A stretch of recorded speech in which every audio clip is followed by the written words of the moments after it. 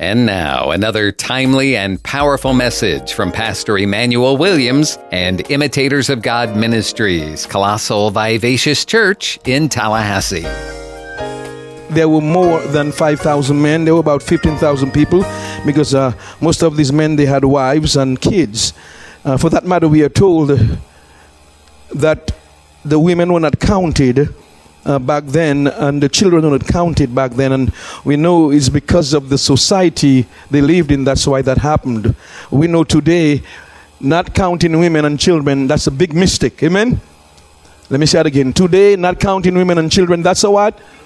Biggest mistake you could ever make. Amen? And so we know that I don't have to go and justify that again. Praise the Lord. But I do have a word from the Lord.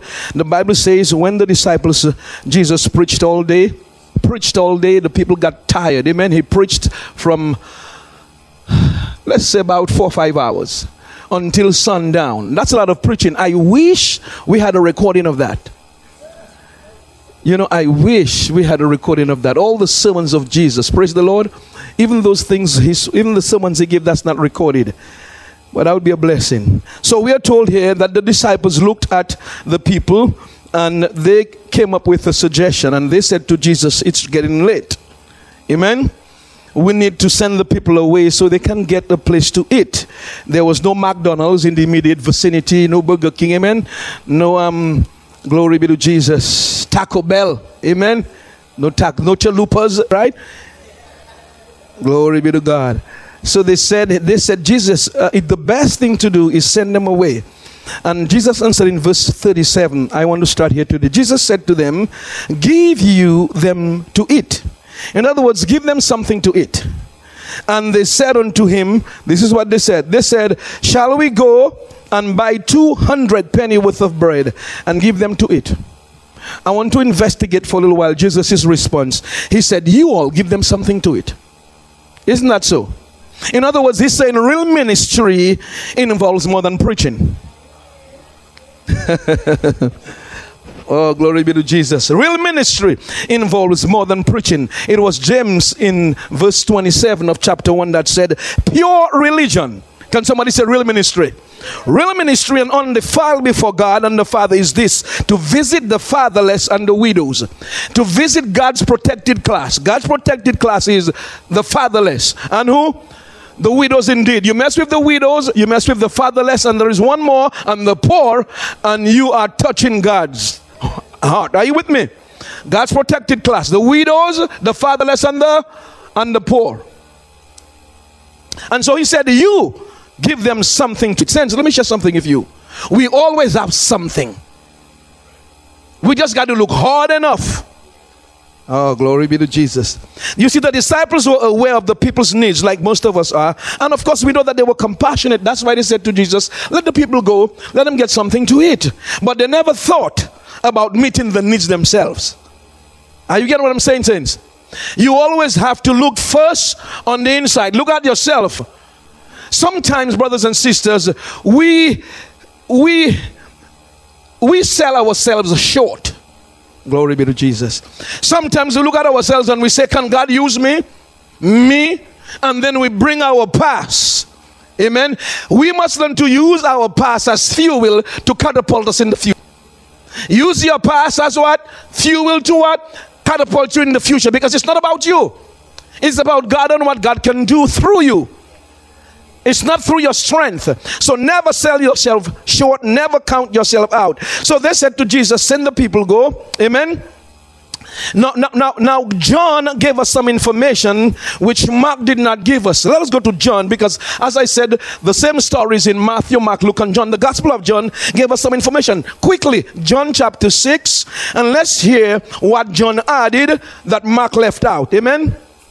John chapter 6, verse 5 to 6. When Jesus then lifted up his eyes, we got it, and saw a great many company come unto him, he said to Philip. Now John didn't tell us he spoke to Philip. Are you with me? Jesus said to Philip, whence shall we buy bread that these may eat? So Jesus is telling Philip, where can we get bread? And he said, why did Jesus say that? Verse 6 tells us why.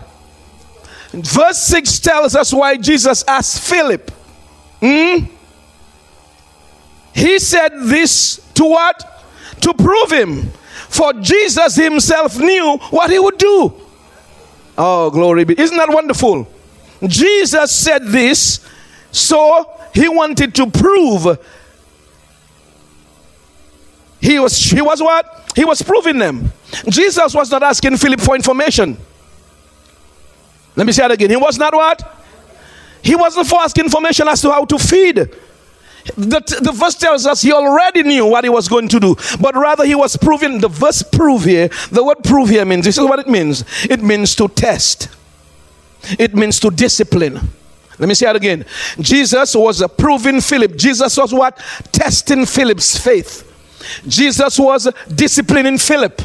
Are you with me? The word prove here means to what? We said it means to test, it routinize, it means to discipline.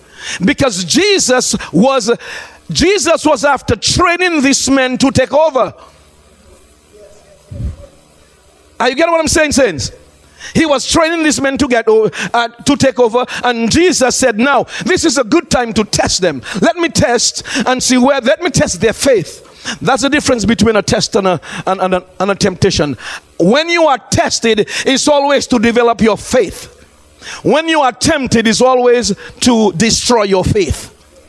Amen. So when Jesus told Jairus in Luke chapter 8 verse 50, I know it's Luke chapter 8 verse 50 because the area code for this area is 850. So in Luke chapter 8 verse 50, he told Jairus, when Jairus got the news your daughter was dead, he said, believe only, fear not, and she shall be what? Made whole. So Jesus was saying, act as if, no, that's the test. He's testing Jairus. Act as if it's going to be all right. He's pulling that faith. Anytime Jesus tries to pull faith from people, it's a test. Are you with me? It's a test. He's trying to enlarge our capacity to believe God. And that's what he's doing here with these men. He's not only teaching, you got to test sometimes. You know, a teacher, after they've taught for a little while, Dr. always said to me, Pastor, I have a lot of test papers, huh? Test papers. You got to test the kids to see if they know. So one time he teaches, another time he stands back and he administers a test. He's very quiet. He's very silent. Like what some of us are going through now. We're asking God, where are you? Like I did this week. No, I know it's a test, glory be to God, but I just thought I would say something. Amen. I know daddy. I know my daddy God. Listen to me, brothers and sisters. Isaiah chapter 1 verse 17 says, let's reason together. Are you with me? He said, though your sins are as crimson, they'll be made white as snow. I have nothing to reason with God. I just thought I would say, where are you? Are you getting what I'm saying?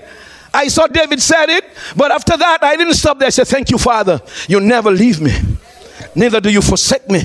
You said you'll be with me always, even unto the end. Are you with me, saints? It's just a test. God always knows what he's going to do. So when he asks you, what do you think we must do? He's not asking you to give him information. Are you getting what I'm saying, saints? He wants to see whether or not you have grown. And the way he knows whether you have grown is from what you say. That's how I know whether church folks are growing, from what they say. You get around brothers and sisters and you listen intently as to whether or not that person qualified for promotion. Glory be to God. And you listen to the way they speak. Anyhow, let me move along. It tells whether or not we've grown. Amen. Oh, glory be to Jesus. So Jesus didn't teach. Jesus didn't just teach his disciples. He trained them as well. He was constantly trying to involve them in his miracles. I love Jesus. He wants to get them involved. He wants to, like what I'm going to do next year. I'm going to get on. Isn't that what? Get them involved so we can sit back and listen to them. Amen. And when we do that, everybody's going to come to church. Praise the Lord. Because this is not about men. Are you getting what I'm saying, saints? This is not about one individual. This is about all of us. Glory be to Jesus. Because sometimes I need to take a break.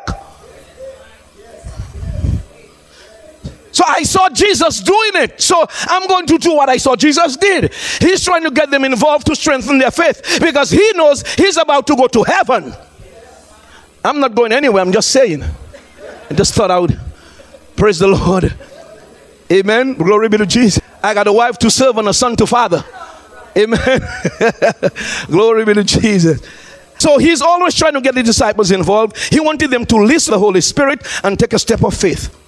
Me though that Jesus never asked, no, listen what I'm saying. He never asked advice from anyone about anything in the true sense of the word. How many of you know that? He never asked advice. So when God asks you a question, say, oh, it's time for promotion. Let me be careful how I answer. Because sometimes or most times God whispers to us and he's waiting to hear what we say. I'm not sure if you've heard of, many of you have heard about of Corrie ten Boom. Corrie ten Boom? Well, anyway. Well, maybe I'm saying it wrong. Corrie ten Boom. That's it. Anyhow. This is what she said. She said, there is no in heaven, only plans. In heaven, no panic.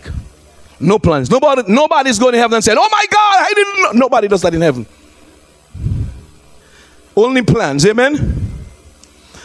So he just wanted to know what was in Philip's heart. Because the Bible says he knew all men. He knows what's in everybody's heart. Amen. Glory be to Jesus.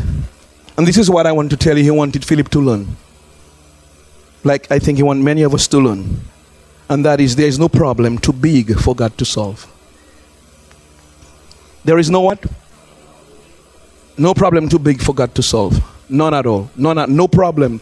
No problem. Any problem, any challenges you have now, it's not too big for God to solve. Personal, emotional, financial, relational, too big for God to solve. I was, this week I was being, as I usually do, I listen to a lot of preachers and a lot of successful people also who are not Christians. And one of the guys was saying, he was just speaking and he was saying, he found out that the majority, well, he said between 1 to 3% of the entire United States population enjoy what is called true riches. You know, they are the place where they can command their future. Are you with me? At a place where, you know, their money multiply. You know, money is a multiplier. If you're a bad person, he'll just increase the worst in you. If you're a good person, he'll increase the good in you. Are you with me? That's what money does. Money multiplies more of who you are. So he was saying 1 to 3%. And I kept saying, you know, man, that's almost the same thing in church. I read the statistics. 1 to 5% of church folks can say they are in the will of God. I'm smack dab in the will of God. Or what I have, I got it from God. And one guy said, he's 55. He said, I've made so many mistakes. He said, I'm going to settle for waiting on God. He said, I'm too old to make a mistake now. Yeah, he said, I'm going to be part of that 1 to 5% who can say, yes, I heard from God. Yes, I'm in the will of God. He said, I'm going to prepare myself for that to happen. How many of you know that doesn't happen by osmosis?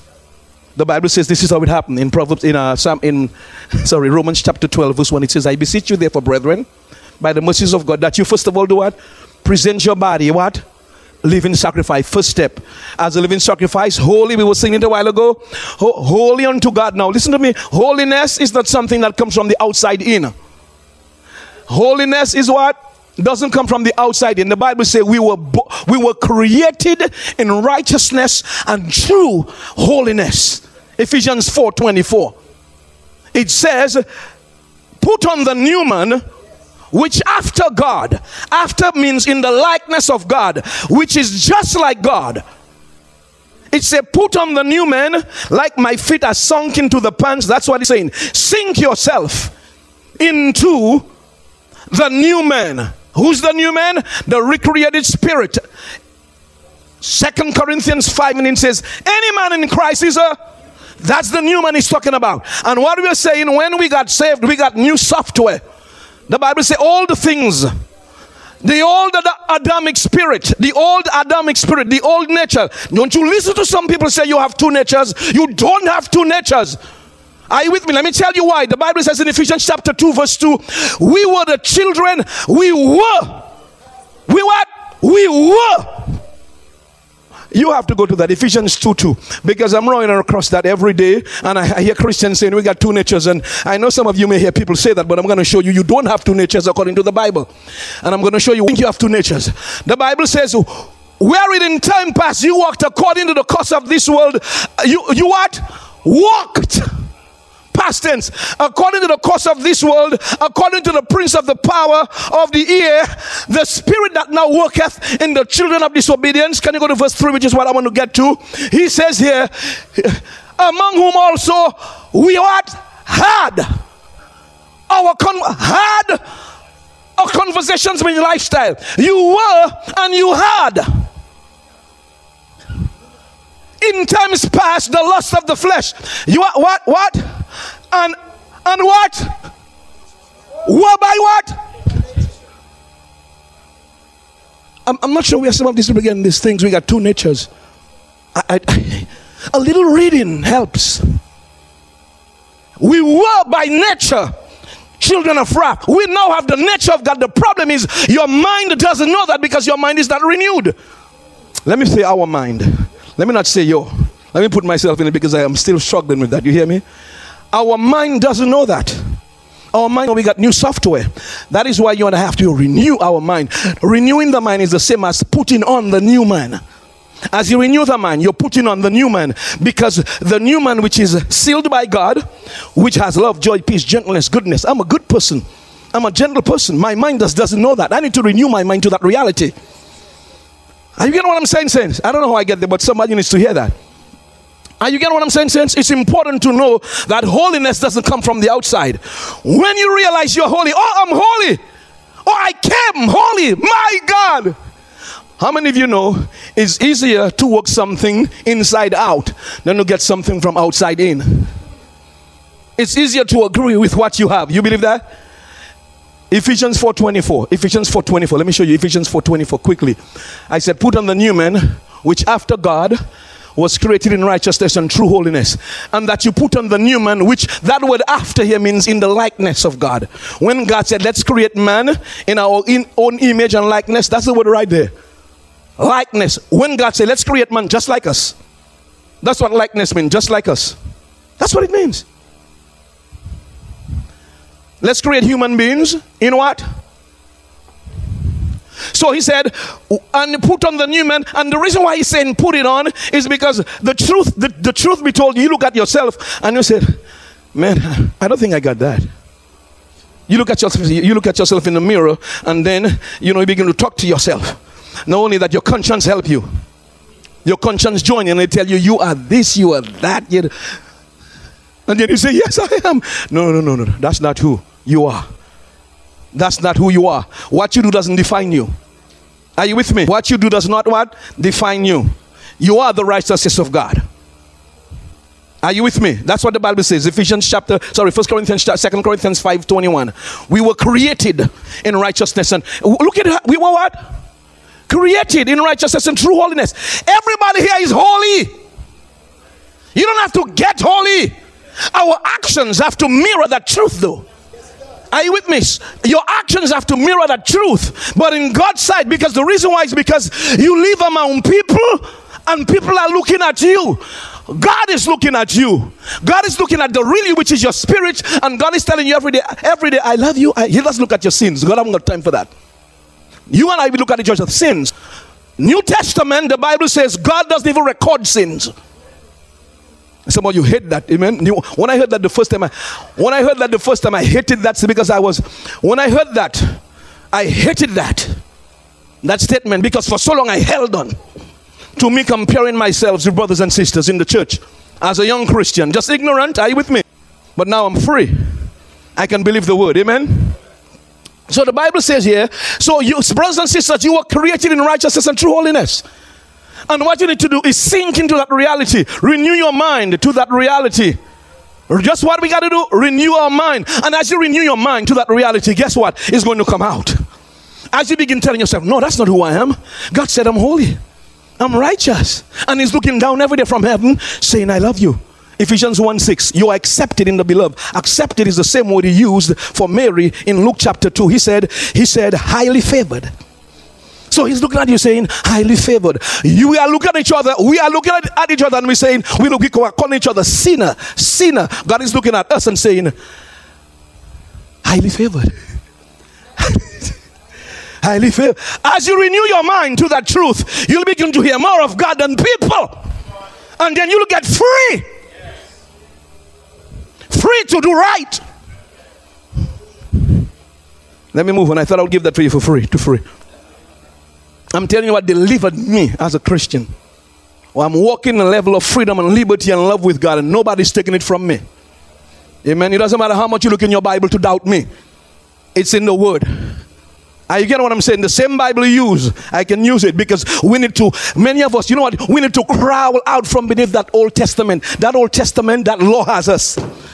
And we cannot crawl out from beneath the law. That's the problem, the law. 2,000 years, the first 2,000 years, God dealt with us in mercy. The second 2,000 years, the law. These last 2,000 years is grace and mercy again, but we cannot come from under the law. That's the problem. And so we look at everything through the law. Let me tell you, it is some of the things are too nice for some of us, because we've been fossilized and crystallized in the concepts of the law. And you get what I'm saying? And we just cannot crawl from beneath it. And that's a major problem. So here we are.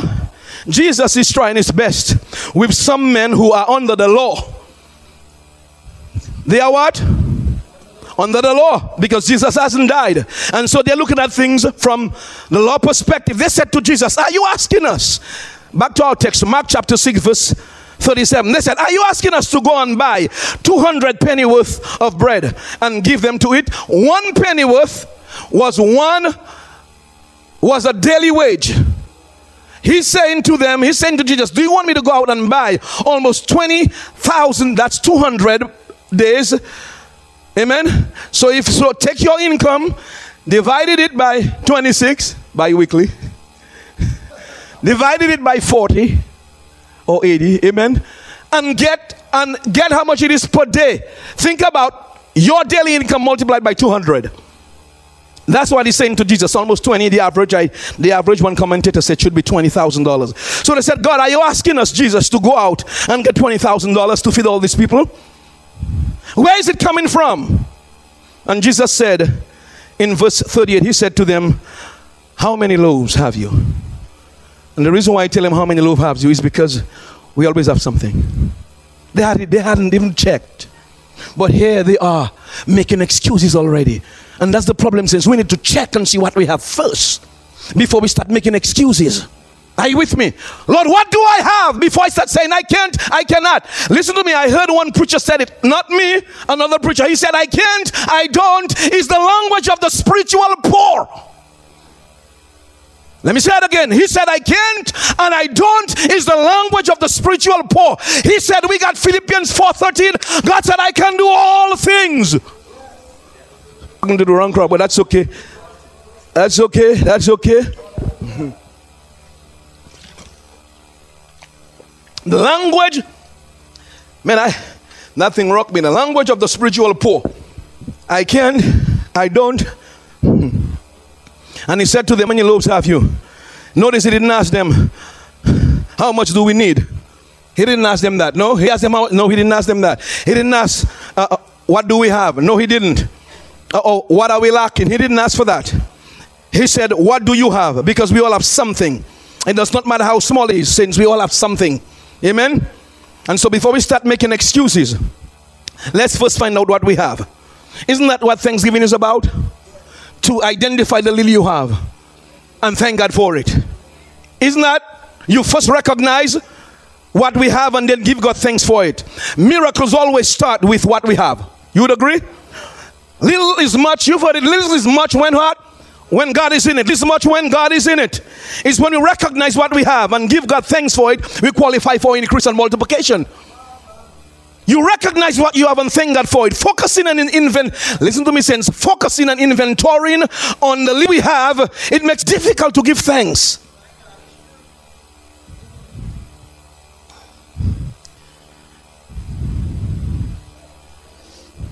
And so when he asked, what do we have? How many loaves do you have? He said, go and see. Because he knew what he was going to do. Amen. Why did he say go out? Go and see. Verse 37, the end of verse 37, I think it says go and see. It said, oh yeah, right here, go and see. And when they knew, they found out they had how many? 5 loaves and 2 fishes. Now, John chapter 6, verse 8 and 9, I like to bring in this because it gives us information that Mark didn't give us. He says, one of his disciples, John chapter 6, verse 8 says, one of his disciples, Andrew. So he asked Philip. Philip said, hey, we don't have $20,000. Jesus forgot about Philip. He moved on. Now, you and I, anyhow, let me not say that.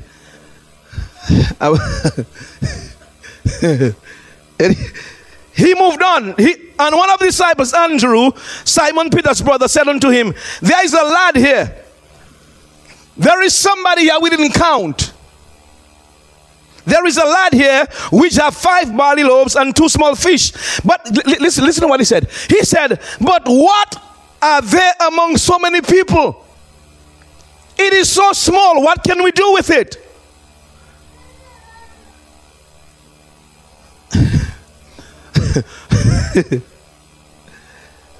Can somebody interpret the tongues? So he said, there's a little boy who has a little lunch. His mother gave him 5 loaves and 2 fish. Isn't it, I said it last week, but isn't it interesting that the people we overlook, the people we don't count, like they didn't count them in, these are the people who have our miracles. Are you getting what I'm saying? These are the people that have our miracle. Oh, glory be to Jesus. The little boy and his mother, they didn't count in. They had the miracle that they needed. But they didn't matter in the minds of those who counted. They were not included in the count because they only counted men. Lord, I give you praise. Thank you, Jesus. Listen to me, saints. God uses people that other people don't count. Let me share that. God uses what? People or the people don't count. Or the folks may write you off, write me off. And some may say they're no good. They are no count. They'll never measure up to anything. But God takes people whom the people don't count. He uses people whom other people don't think qualify. Are qualified. This is the kind of God we serve. He sees, I didn't get that, but I heard that, and I heard that from another preacher. He said, God sees the treasure in trash.